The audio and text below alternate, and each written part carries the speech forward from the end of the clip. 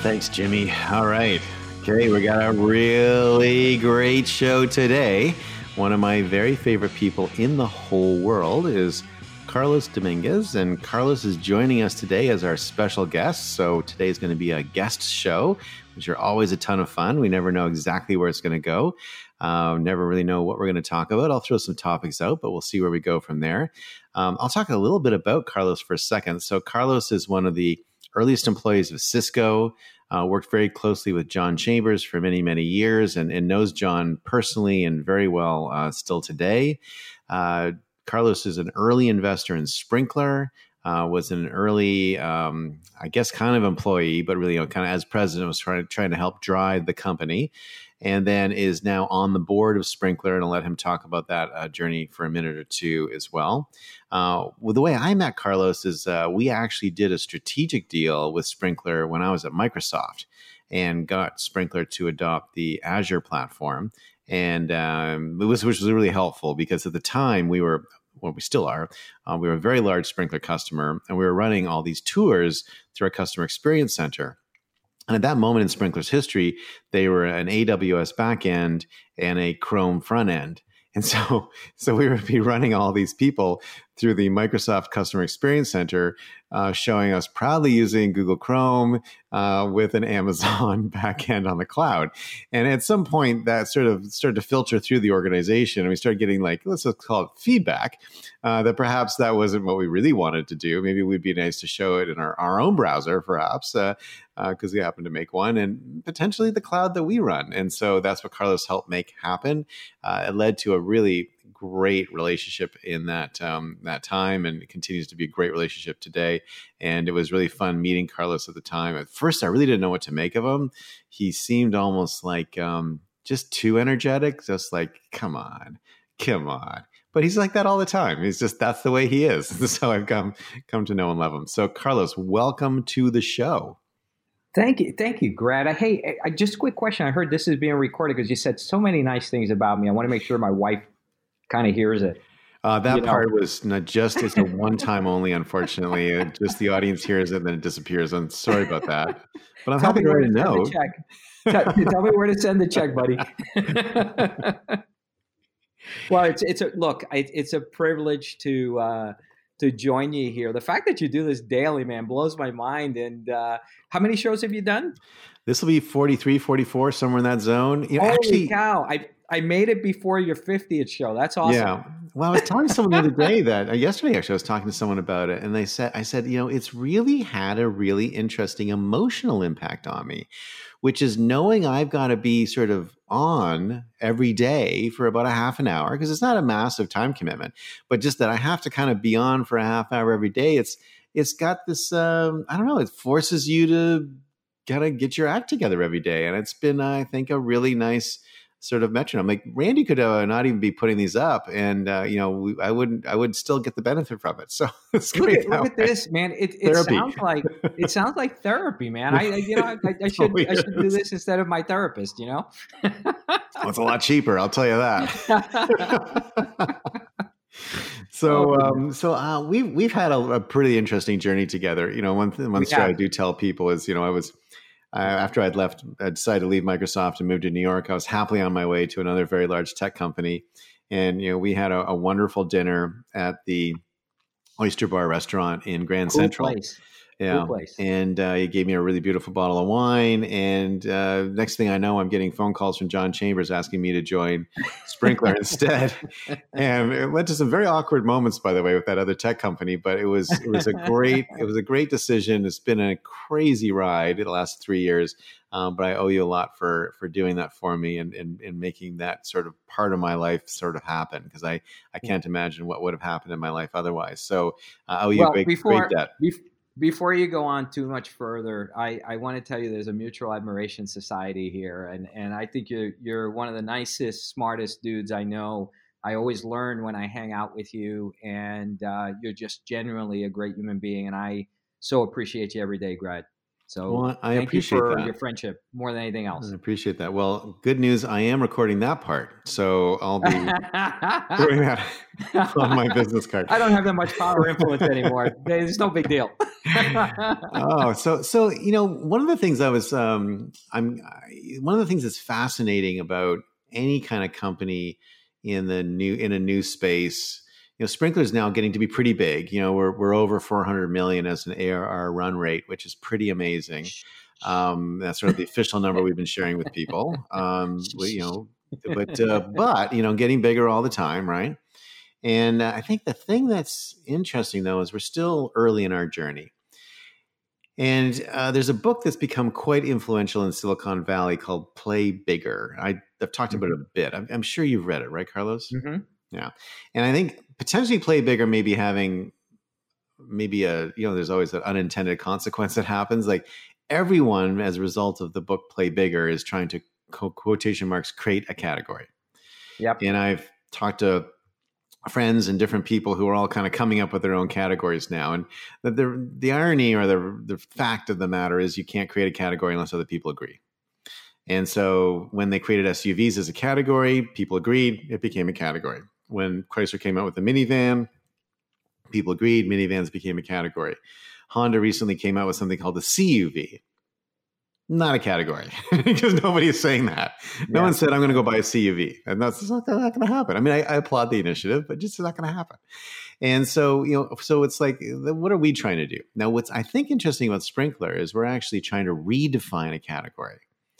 And I don't know where that sort of pops up and Play Bigger, because I don't really think it's sort of part of that sort of story. But, there's a category out there called CXM, or Customer Experience Management, which is, part of the title of this show. It has been defined by some companies, and I think popularly viewed as something about collecting customer feedback. And Forrester would actually call that CFM, Customer Feedback Management.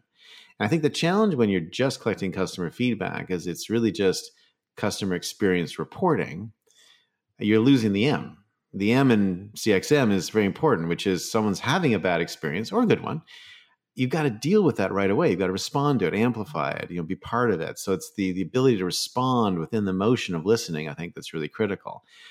So this, I think, is a major challenge. So to redefine something, I think, is even harder in some ways than creating something new. And I just love to get your perspective on it, because I know you're going to have some deep insights on it. And just think a little bit about, how we're going to go about this and how we're doing it, and what thoughts you have around what we're doing well and where we can work harder to do it better. Wow, there's a lot there to unpack, Grad, and so let me just take it. So just the first thing on category, it's really interesting. If you're going to create a new category, not only do people need to agree with it, but you need to have a ton of money, right? Yeah. Because category creation takes a ton of money, and it's really difficult. It's so much easier to say, hey, company XYZ, and you go, yeah, says we're just like that, except this is how we're different. I mean, that's easy. Right. But to come in and attack something that people are thinking about it through a different lens, that's a shift in how people perceive things. And not only do you need to establish that, but, people have to see the value in wanting to do that. And, there's been a lot of shifts in the past on, categories being created.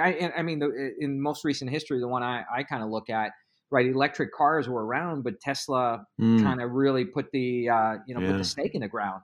Great right, example. And look at their valuation today compared to General Motors, Ford, and every other automaker in the company. They're just blowing everything away, and that's a new category. How do you think they did that? Because you're right, electric cars have been around since the 70s. Forever. Well, they made electric cars cool. What did Tesla do differently that made them seem suddenly inevitable and less of a side show? Well, they made it cool, right? They didn't think of all the electric cars that went before them, right? They were all little, electric vehicles with no sex appeal, no pizzazz. They were basically appealing more to the tree huggers, right? I want to be green, and Tesla's approach was totally different. Their first car was a Roadster, right? A sports car. Then they came out with the Model S. Right, which basically you can argue, if you hear Elon approach it, he built a new category, but he wasn't building an electric car category. What he said, he's building a computer that has wheels. right? His whole approach from defining that category was looking at it more from a technological computer point of view. Think of that large screen that you've got there. Yeah. Think of all the display things that you can do. Think of all the cool stuff where it plays songs, the doors open and close, the lights blink, and it's playing. I mean, that's nothing more than, really taking the automobile, which does transport you, but he redefined that to make it cool, right? And subsequent to that, he's thinking, the other model came out that was more affordable. Now he's got a sports car coming out. He's trying to do it with trucks, and SUV, very big pickup trucks and stuff. So he's redefining, everything. And the power of that is you've got an incredible marketeer in Elon that that has been able to build that category. So it takes a whole bunch of stuff to be able to do that. So let's bring it back to what you're asking about. I got a funny story about Tesla. I got a funny story about Tesla, though. Go ahead. I don't know if you know this or not, but so the first model was the S, right? And then they came out with... Well, he had a Roadster first.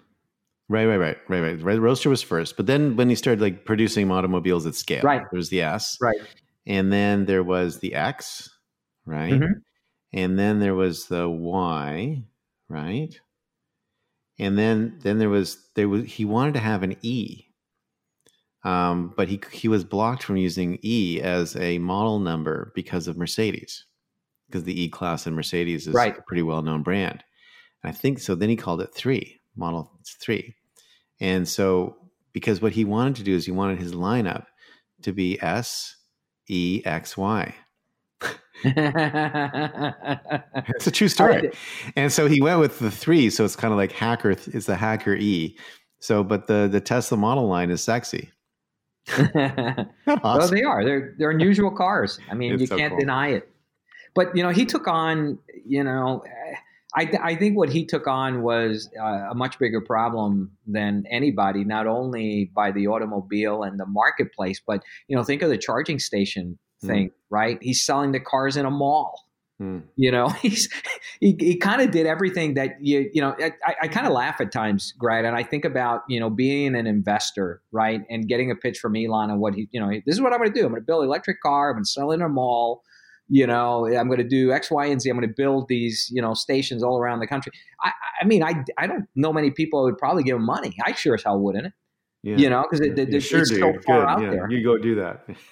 Yeah, you go do. Good luck. Call me someday. And so, but let's bring it back to what the show is and what you asked me. And experience management is not a new concept, as you so clearly pointed out. Think about it. If you talk to a CEO and you ask a CEO, hey, do you want to deliver great experiences or do you want to deliver bad experience to your clients? I don't know anybody that say I want to deliver a bad experience. Right? Everyone would say we want to deliver a good experience. Great. So what does it take to deliver a good experience, right? And that is really, really, really hard to do. And, that means that I, as a customer, no matter, in most corporations, I kind of think about them as an elephant, right? I can come in and grab the tail of the elephant or come in a different way and grab an ear or the trunk or a leg or anything else. And they don't know who I am.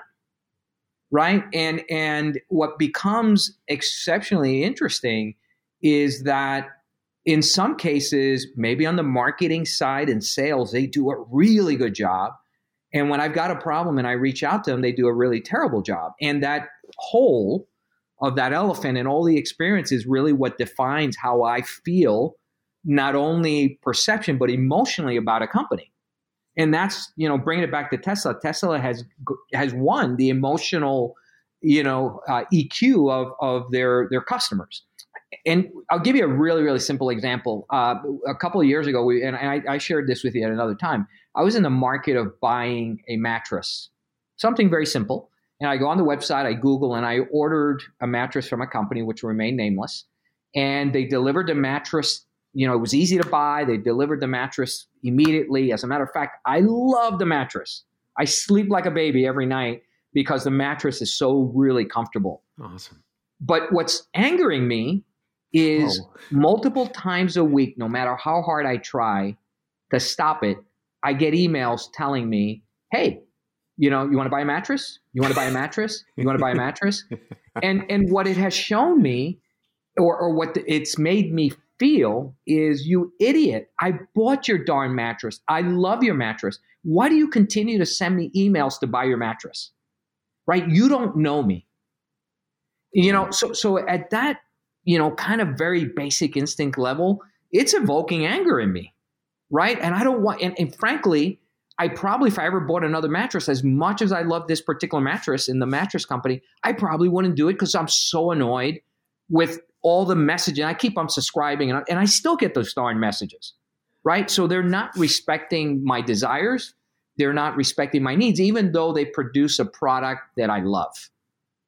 So you got to kind of take a step back and go, why is that? I know this mattress company doesn't want to make me feel the way I feel, but why can't they fix it? Right? Why? And by the way, why are they wasting money in marketing to me, where I would be happy to be a proponent and an advocate for their brand, because I love their brand, but the fact that they're doing all this marketing stuff is just annoying the crap out of me. So if you kind of start breaking it down, it's really quite simple. The problem is simple. The fix is very complicated, right? The problem is that within an organization, there are all these disparate functions that each go out for the needs of their business. They go out and they buy whatever technology they need. So in the customer care, they do call center technology for phone calls, and they may do chat, they may do other things. If you're in the marketing side, you're doing email, and you put the systems in there, Marketo and all these other things to do email marketing. If you're in PRAR, you're kind of looking at other systems, right? If you're in inside sales, there might be a CRM, but you get it. There's a system, but none of the systems talk to each other. So the fact that I bought it through a marketing campaign, right? And I have now these people that are inside sales with a system that's not tied and says, Carlos is already a customer, take him off the list. They keep doing that. So it's not an intentional sort of thing. It's something that has just evolved. And I sit with many CEOs, and I ask them, do you know what system you have? They have no idea, right? And one of the things that you're very well aware of, and you probably know this better than I, is when we go into a company, one of the first things we do, because of the platform that we offer, is we eliminate a ton of independent systems that is trapping data that nobody's looking at, right? What's the average, Greg? You probably know this number better than I, but isn't it 20 plus systems on average? On average, a typical marketing department has more than 70 systems. Although I've been to customers where I'll say that, and they'll say, we aspire to get down to 70 systems. There are examples of large multinational companies having hundreds of systems. And Sprinklr has 17 core functions it can replace. So theoretically, at a minimum, there are 17 point solutions that can be wound into Sprinklr. But what you typically see in a company is they'll have, even in a single function, they'll have multiple point solutions, either because they're different geographies, or for some reason they're using part of one for one part of the function and part of one for the other part of the function. Like often you'll see in social advertising, they'll use one to place it and one to report it, which blows my mind, but they'll do that. So yeah, you see an average of 70. The only department that's got more point solutions, interestingly, is HR. Yeah, it's they've true. got a similar problem in HR, but they've and you think about HR, they've got so many different things they're trying to land in terms of employee benefits and all that kind of stuff. So they have a big problem in HR as well. But Workday's working on that, and so I'm sure they'll fix that problem. We're working on the front office one, which is a stickier one in some ways, because the marketing best practice and sort of mindset has been to buy a tool to solve the problem you have. Got a problem, buy a tool. Buy a problem, buy a tool, and that's how it happens. Well, and you bring up the really good point. So first thing is all this independence of data and systems that are not connected, and somehow you need to kind of create a universal data set in view of the customer that's shared across an entire company, and that's not an easy task. And just to add a little bit more insult to injury for those that are trying to solve these problems, as our world over the last 15, 20 years, with the advent of all the social and modern channels, the number of channels that are all different have come into the marketplace, and the customers and the consumers are deciding how I want to engage with a brand. The brand doesn't decide. So right now it's almost kind of comical that I would come in on a Twitter, complaining that I need help, and I'll nameless. There's a cable company that I am a subscriber. I tweeted something because one of my channels wasn't working. I said I need help, and they tweet me back and said, "Hey, call this number and we'll talk to you." And then I dial the number, and there's a 20-minute wait, and I have to punch in like 7 different numbers to try to get to the right place. And this whole notion of I chose the channel of Twitter. Why did they move me off of it, right? Instead of supporting me, in channel. So the world has gotten so much more complex, and we typically default, and these companies default to whatever channels they're the most comfortable with, instead of embracing the channel in which, the customer came in on. And again, for this particular company, moving me to voice was the way to do it. And by the way, when you really go deeper on that, authentication was really the reason, right? They needed to authenticate who I was. And the only way they knew how to do it was to get me on the phone, ask me a bunch of personal questions, and say, oh, yeah, this guy is, who he says he is, right? But that could be done in channel, too, if you just kind of look at it through that lens. Well, Sprinklr even has that functionality, right? That in Sprinklr, we now have the ability to take people from a public social conversation, authenticate them, and move them into a web chat with all of the information that was in the public sphere pulled into the private web chat, fully authenticated against their account. That's actually blowing up around the world. Everyone loves that, especially the banks, the telecom companies. But you're right. It's a little bit like if I were to call you, and you're like, Brad, great, thanks for calling. I'm like, yeah, Carlos, thought we could catch up. And you're like, that would be great. Do you mind sending me a fax? Like, I'm kind of more comfortable with fax communication, and I'm like, all right, I guess so. Okay, it's like kind of weird, right? And this is a big issue. So we're kind of running a little tight on time, and I want to continue this conversation with you. But I love the way you're defining it. So let's just wrap it with sort of a pointed thing around. Sprinklr's got this great vision. Not only is it a vision, it's actually something we've implemented with some of the world's largest companies. Very exciting.